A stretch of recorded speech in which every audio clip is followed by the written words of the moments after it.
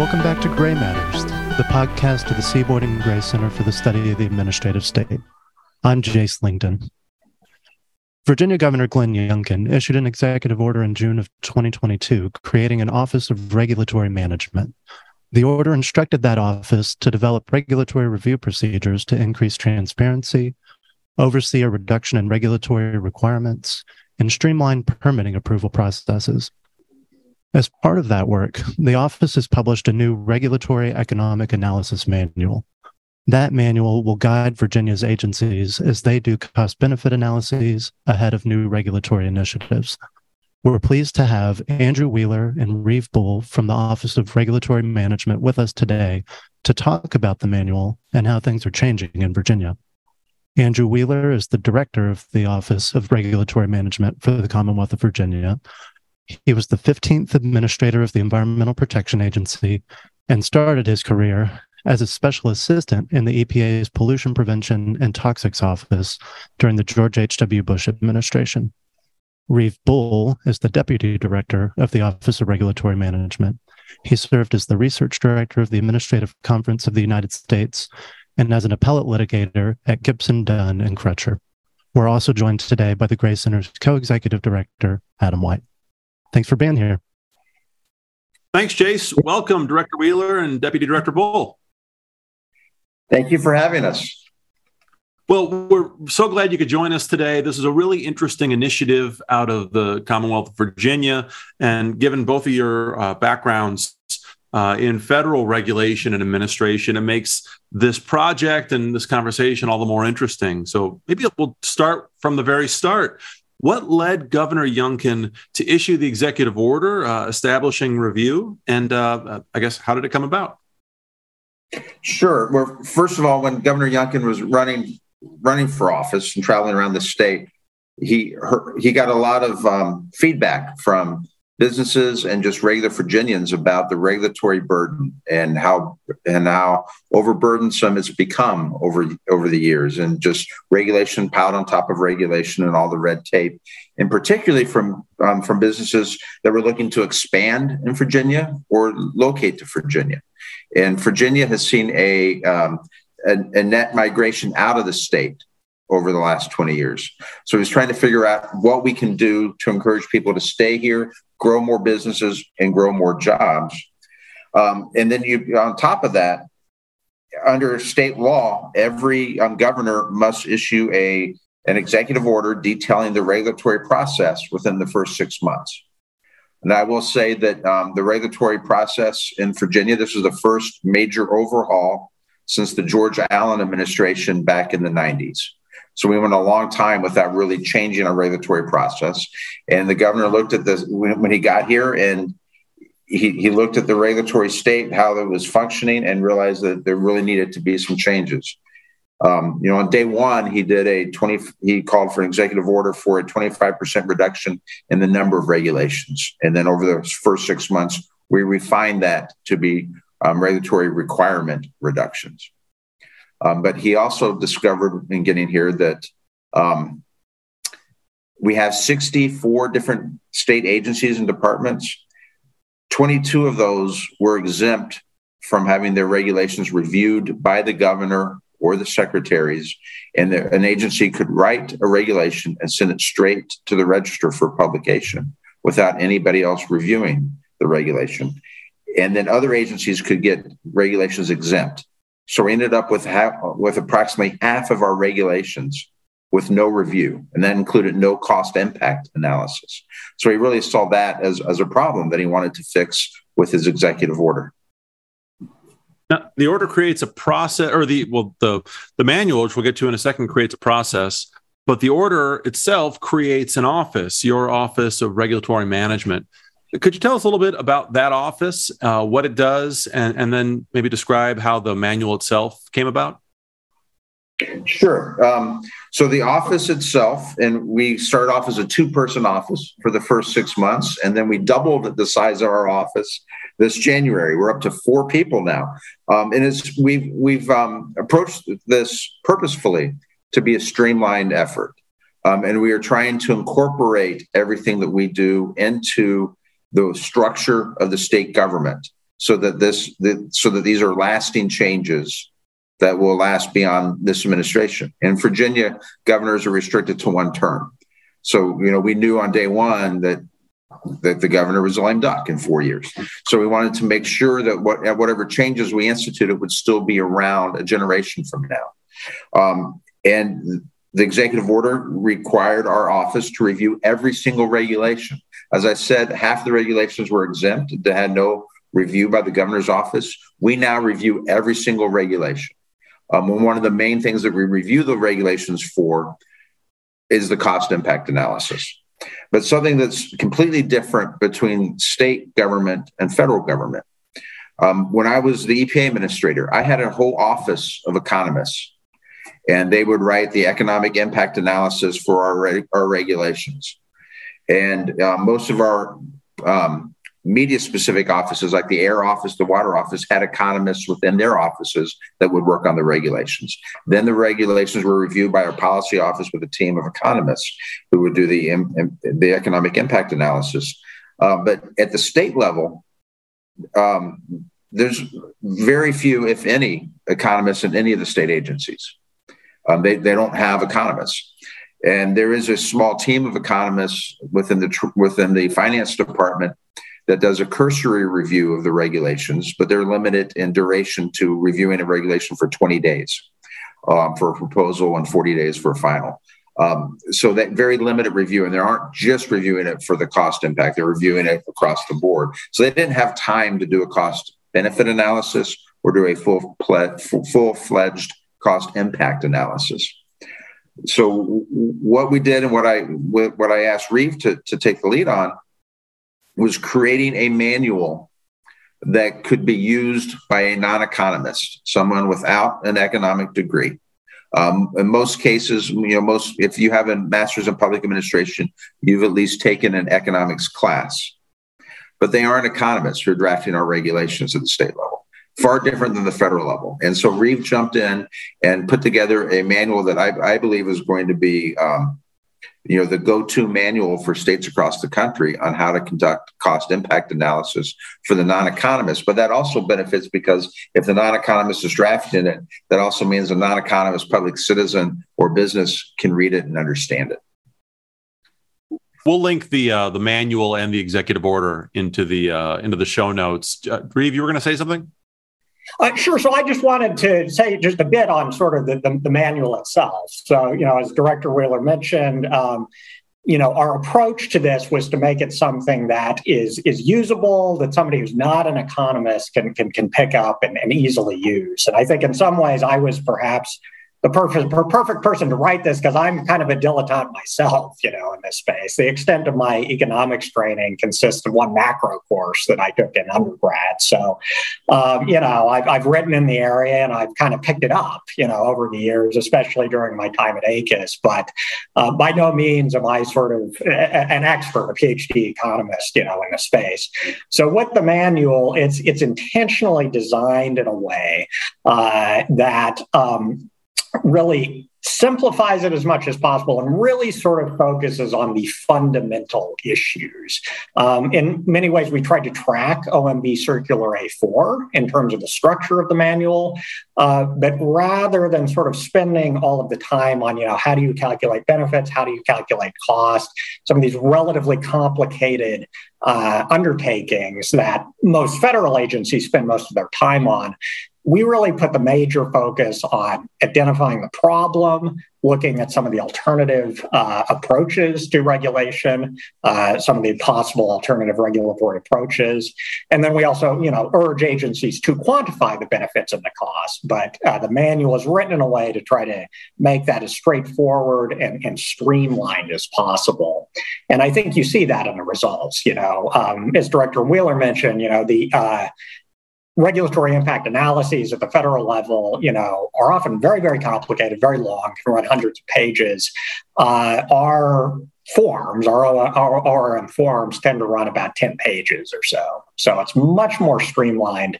And I think that not only works better for the agencies, but also makes it much easier for regulatory stakeholders to pick these things up, understand them, and be able to weigh in meaningfully. Thank you. That makes a lot of sense. And how long has or have state agencies had to wrestle with the manual? Have you gotten feedback from people who have tried to use this new process, or is that coming in? So they've had it for about 2 or 3 months, I think, at this point. It was released last December. Still sort of, I don't think we've gotten any specific feedback yet, but I think, from what we've seen so far, I think the agencies, I've heard from at least a couple that they've found it very useful, very valuable. And we're starting to see some of the terminology, in the manual itself start to turn up in the form. So the other day, for instance, I saw in a form a reference to transfer payment, which is something that was in the manual itself. So I think they're starting to internalize it, starting to think about their regulations within the framework that it creates. And I think, we're already seeing some real benefits in the regulations itself, and I think we'll continue to do so over the next few months. I will say also, though, that as soon as it came out, we got a lot of thanks for putting it into clear language and being very direct on what we expected. I think they were literally hungry for this. They wanted to know how to conduct cost impact analysis, how to do a cost benefit analysis, and their managers, the agency heads. We've heard praise and thanks from them, as well as the cabinet secretaries. So I think this has been well received, and they, as Reeve said, they're already starting to incorporate it in their analysis that they're sending to us. Great. As a non-economist myself, it was really good to read the manual in a way that you still had formulas, like working in the discount rate for what the future value and the present value of different costs and benefits might be. But you did write it in a clear way. So I'm really glad to hear that people have been open to seeing how it works in practice. I read an op-ed that the two of you wrote when this was first published, and you went through the elements of a complete analysis of a regulatory action. Can you walk us through those 4 things that you identified there to give our audience a sense of what you have in mind? Absolutely. And this is, both in the manual itself, and I think nicely tracks what you see at the federal level and at the state. So sort of the first major element is identifying the problem. And I think one thing that we do that I think is sort of innovative in our manual, and it is sort of a contrast to what you see in other spaces, particularly the federal level, is we really put the focus on that first question. And I think it's really important, and it's often skipped over in some cases. I think in many instances, agencies assume that because they're authorized to regulate, that means that they definitely should regulate. And it's really, if you have the authority, that certainly gives you the green light to proceed. But separate from that, you really should look at what is the problem we're trying to solve, or really is there a problem? In many instances, the market itself may have enough protections in place that it's really not necessary for the government to step in. And if it is necessary, then it's also important to take into account what are other regulators doing, what's sort of the overall framework within which the state agency is acting. So we really try to focus the attention on that first step as much as possible, problem identification. Once they've identified a problem, then the second step is to consider the alternatives. Unfortunately, I think that too often gets skipped over in many instances. From the work I did at the federal level at ACUS, I think what oftentimes happens is the agency has a particular approach in mind as to what it wants to do. And then the cost benefit analysis is basically a way to justify that, to explain, okay, here's why we need to proceed this particular way. So we intentionally wrote it in a way that we encourage agencies not to do that they have to consider at least three alternatives. First, whatever alternative they had in mind. Second, doing nothing, just leaving the status quo in place. And then third, at least one different regulatory treatment, either stronger or weaker, a different approach than the one they are contemplating. And they're explicitly required to do that on the form that we ask them to fill out. So that's step two. Step three is then with those three alternatives or however many alternatives, you certainly could do more than three, analyze the benefits and the cost. And we encourage agencies to do that in a monetized way as much as possible, that they should try to put a dollar value to both the benefits and the cost. And in most cases, that's completely doable. There are, any number of resources, online resources, official reports that agencies can go to help them identify what are the likely benefits and what are the likely costs. Of course, there may be some instances where they can't do that, where it's not quantifiable or monetizable. We acknowledge that. And if that's the case, then we ask them to at least give a qualitative description. Here's the benefits that it's going to create. Here are the possible costs, and take those into account. Related to that, I should also mention, we asked them to consider some impacts on some specific communities, small businesses, families, and then also local governments as part of that they consider particularly the costs and the benefits that are created for those communities. And then the final step, the fourth step, is you select the best alternative, doing that cost-benefit analysis, which one is the most favorable. We encourage them to consider the net benefits, the benefits minus the cost. We don't, of course, require them to choose that particular alternative. There are other factors that may go into it. What's the small business impact, other things, other than net benefits you might want to take into account.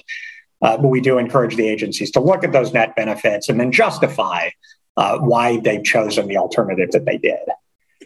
If I can just underscore on the alternative choice there, at the federal level, for every regulation that I looked at as EPA administrator, we looked at alternatives, and they the staff mapped out a number of different alternatives, usually almost always more than three, about different courses of action that you could take.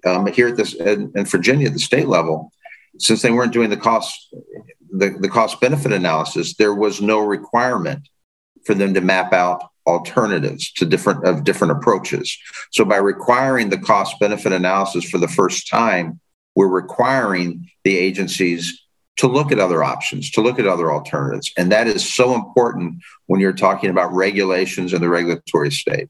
The importance of looking at what are the alternatives, whether or not you even need a regulation, as Reeve started off with. But that requirement, which is why I think it's important to require that at every level of government, to look at cost benefit analysis and to look at alternatives, is so important in determining what is the regulatory outcome that is the most desirable, that will get the most benefits as well as the best outcome for the citizens. I thought that was one thing the manual did especially well, not just requiring agencies to come up with net benefits, but then walking through why picking the alternative with the most net benefits might not be the best choice, and then looking at the specific impacts on families, small businesses, and local governments. I thought the manual put that in an incredibly clear way for how to walk through how to select among those options.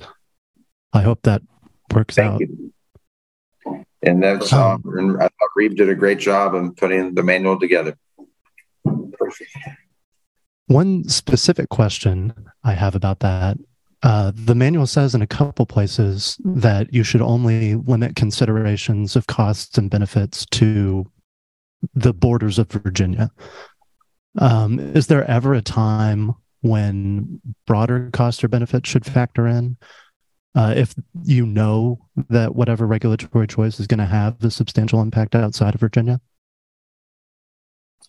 I suppose yes, there can be, but I think that would be discussed in the regulation itself and the accompanying analysis. But what we wanted to try to avoid was, taking a look at and I'll just I'll go back to my environmental energy background. So much of the federal level on climate change takes a look at the worldwide CO2 emissions and worldwide impact on temperature. In Virginia, as we're making those decisions, we need to be looking at what is best for Virginia. You could also, we're in the process of permitting the largest wind farm in North America, or some of the people around here for say in the free world. I think China has one that's larger, and that's the only one larger. That does have an impact on the worldwide climate, of course.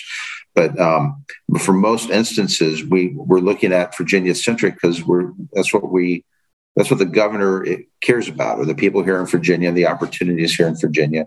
And he compares the Commonwealth of Virginia to other states, and particularly for job development and for providing, as he says, the best place to live, work, and raise a family.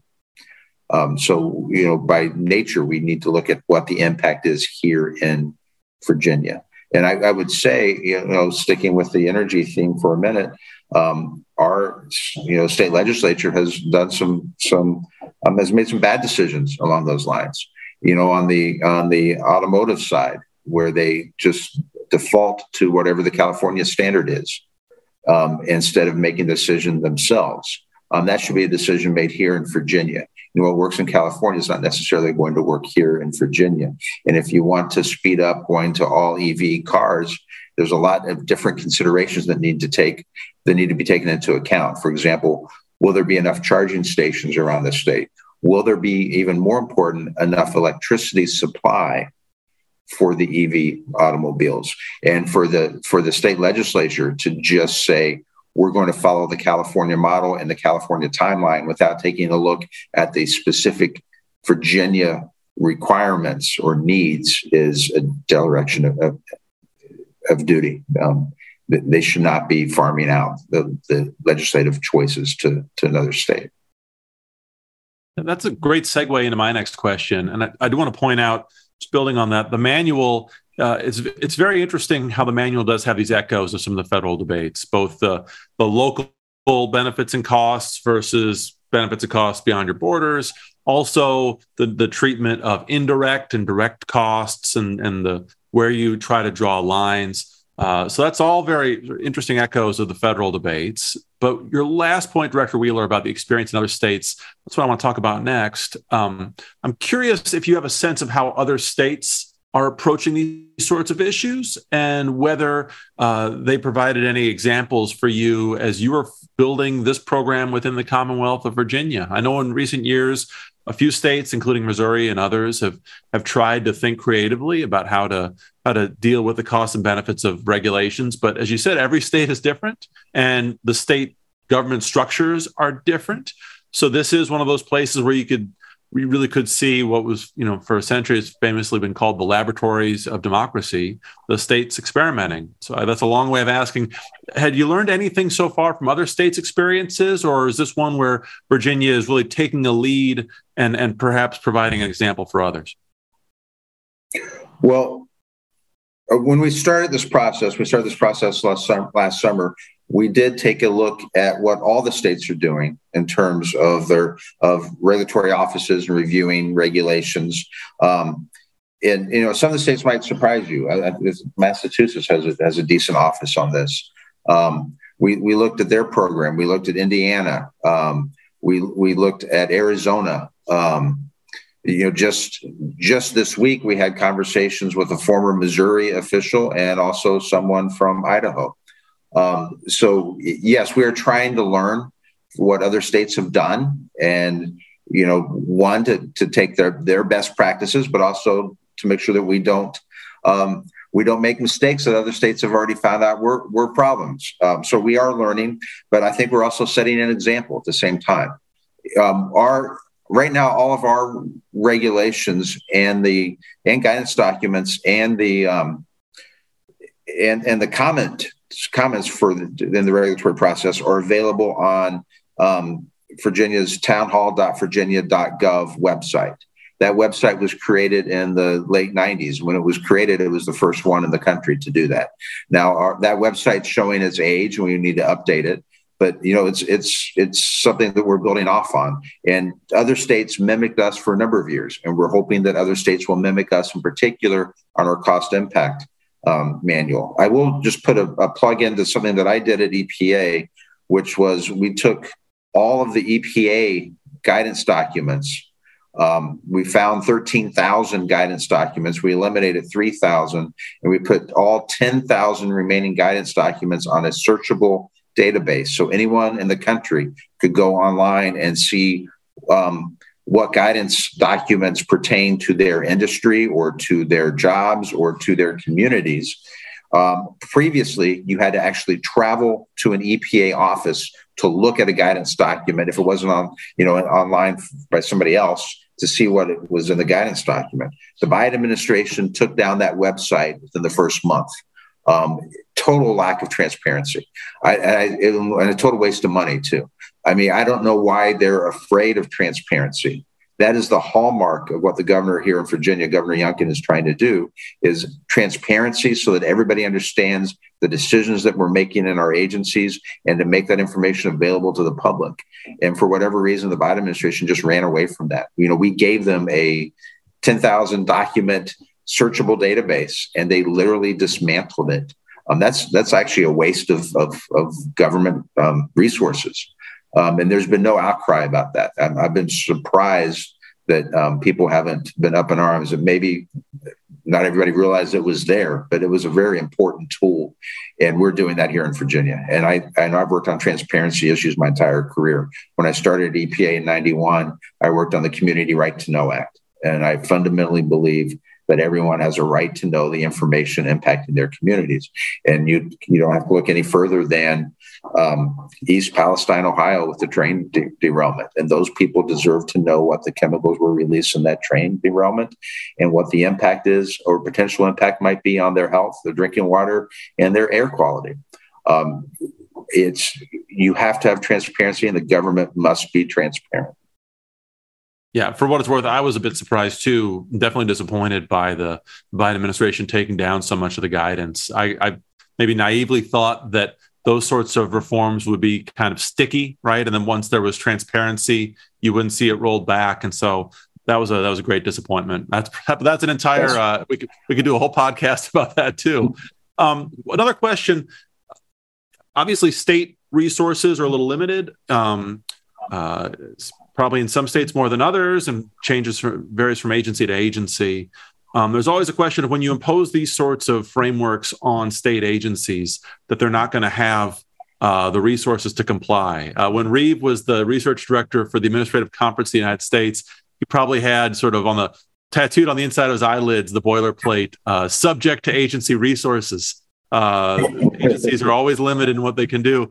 I'm just curious, to what extent have you heard feedback on whether this new framework has been burdensome for Virginia agencies? I gather so far the feedback's been positive. I'm just curious how the agencies have managed to bring this in without stretching their own capacity. First of all, there are, of course, trade-offs. When you require more analysis, there's going to take a little bit more time. But there's another aspect to Governor Youngkin's approach on this. When we got here, we discovered that there had been regulations waiting in the governor's office for 4 years that were just sitting literally on the closed portal of Virginia Town Hall, townhall.virginia.gov, our town hall website. So one of the things he pledged to do was to speed up the review of regulations. So it was taking, on average, and this is predated our administration because we weren't even here that long, on average 241 days for the governor's office to review a regulation. We now have the average, our goal is to be within 2 weeks of reviewing a regulation, and we're at, last count, about 12 days. So regulations are actually getting through the process at a much faster rate. So while there may be a little bit of slowdown as far as the analysis is concerned, I think that slowdown is warranted because you need that analysis. You need to have that cost impact analysis. You need to have that cost benefit data. So, if there's a trade-off here, it's, the agencies are spending a little bit more time in drafting a regulation, but we are processing the regulations at a much faster rate. 241 days versus 12 days is incredible. So I would underscore everything that Director Wheeler said. Certainly, there are trade-offs here.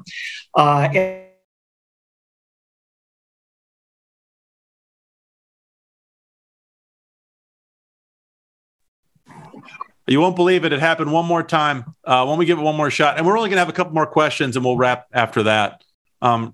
Reeve, you want to give it one more shot? Sure. Before I do, can you hear us? Is it clear? We can hear you. Yeah, it's okay. Wonderful. Great. It crashed for a second. So I would underscore everything that Director Wheeler said. I think that's exactly right, that there are trade-offs. Certainly, we've expedited the process significantly. And then I think also on the agency's end, it does, take some additional time. But I think, precisely as Director Wheeler said, that if you're looking at sort of benefit cost analysis itself, I think the benefits outweigh the cost, that there's some major value in taking a little bit of additional time to analyze the problem. And, the few weeks that may take, I think pays enormous dividends in terms of getting higher quality, more sophisticated regulations. One other thing I'd also mention is that I think it'll probably take longer on the front end as agencies are sort of getting up to speed in terms of this new process and how to use the manual. But I think really ultimately as agencies start to internalize this, and especially given that we intentionally designed it in a streamlined way, I think in some ways it probably won't add that much time at all. In fact, if anything, it's almost a framework, a way of looking at regulatory problems that I think can actually work in a very, expedited way. So I think that, we've not really imposed a significant additional burden. I think the benefits clearly outweigh the costs. And I think it's something where you'll start to see more efficiency over time. I just have one last question. And I want to thank you for being generous with your time this afternoon. Changing gears slightly, the executive order that Governor Youngkin issued last summer included a target of reducing regulatory requirements by 25%. And I was wondering if you could walk us through how your office is measuring that goal.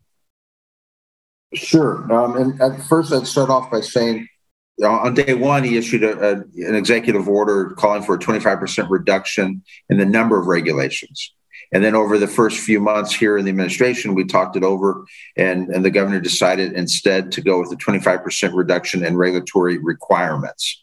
And that was actually building off of a pilot that began in the previous administration, where they just asked every agency to count the number of regulatory requirements, which I think for most agencies was basically going through the regulations and counting how many musts or shalls were in a regulation. We decided for one reason why the 25% number of regulations wasn't feasible or really the best measure. For example, one of our agencies just has one regulation. They just keep tacking on subparts to that regulation. So, you really have to look at the requirements within a given regulation. We are still working on how to adequately count, because we want to make sure that we credit those agencies that are reducing the economic impacts to citizens. Perfect example, our cosmetology board reduced the number of hours for training for a license to be a cosmetologist from 1,500 to 1,000. That is a reduction in regulatory requirements that you can't just quantify by saying you reduce the regulatory requirement. We're trying to give it we're trying to monetize that requirement. Our children's health services reduced, or children's support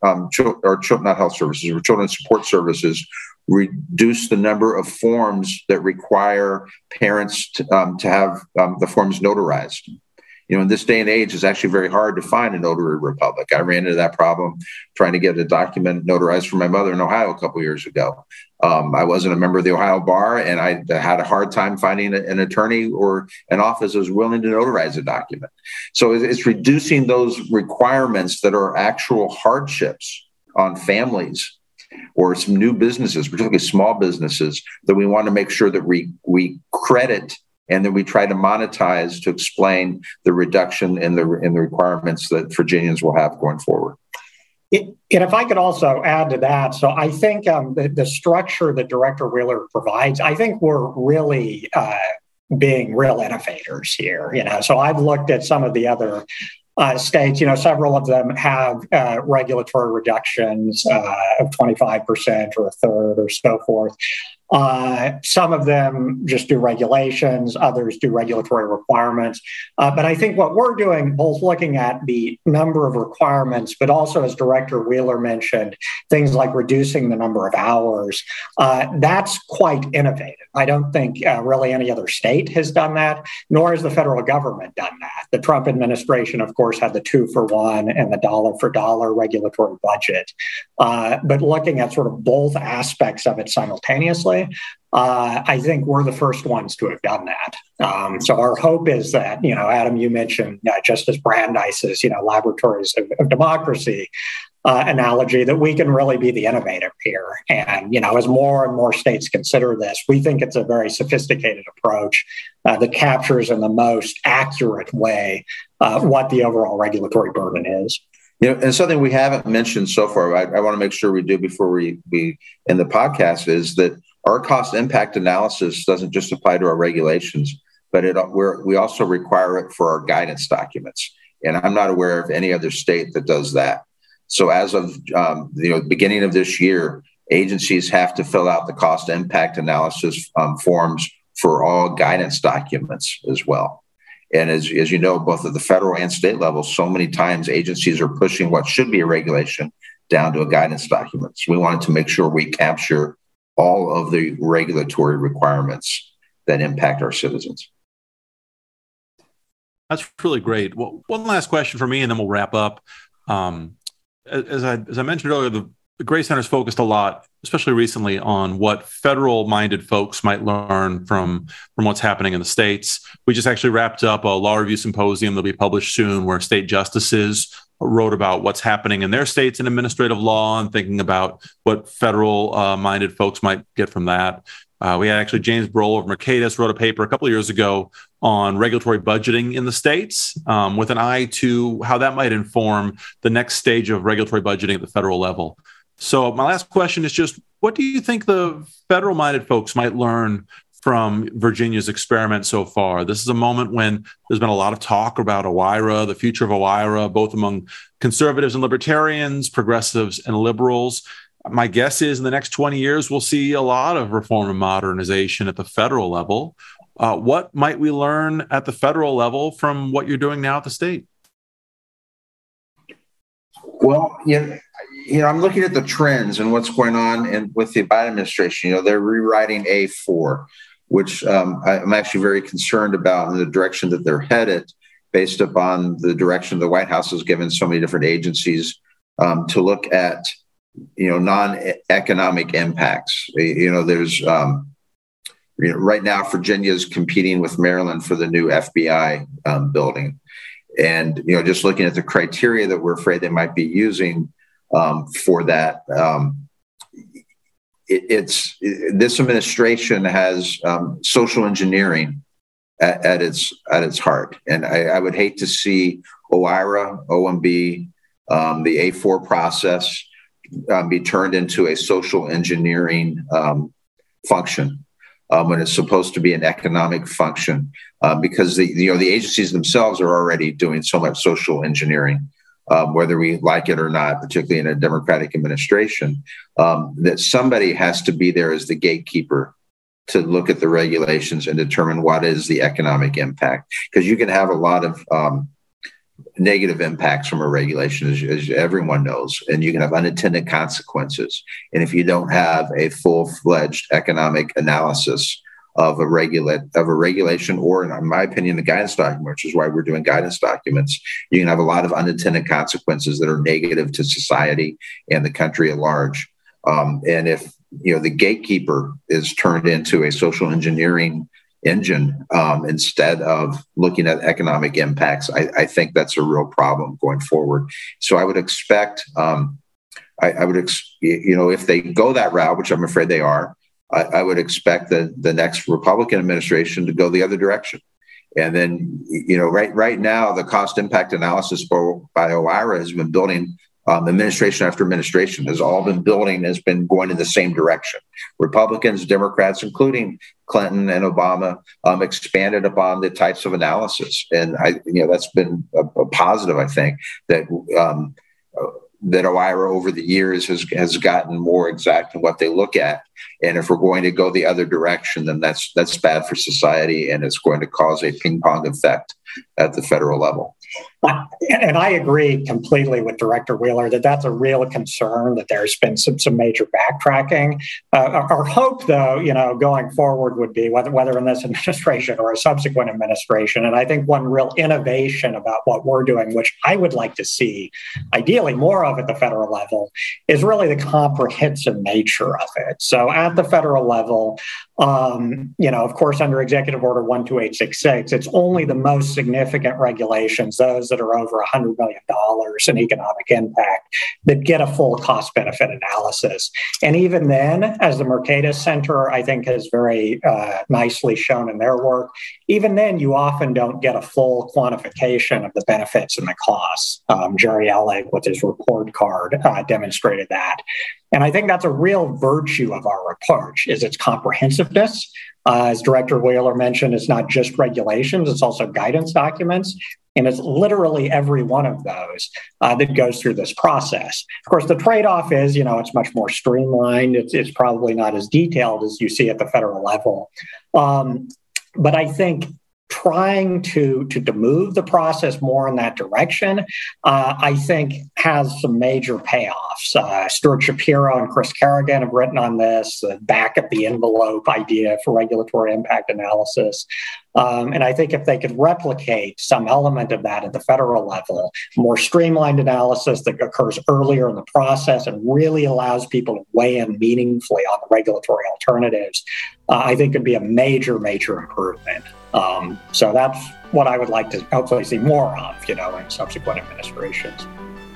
Thanks for sharing that with us. And thank you both for joining us this afternoon and walking us through both the manual and what your office is doing in general. We look forward to seeing what happens as the agencies start implementing it. Thank you. Thank you for having us. This has been an episode of Gray Matters. If you enjoyed this discussion, check out all of our episodes on our website at administrativestate.gmu.edu. You can also follow us on Twitter. Our handle is @AdLawCenter.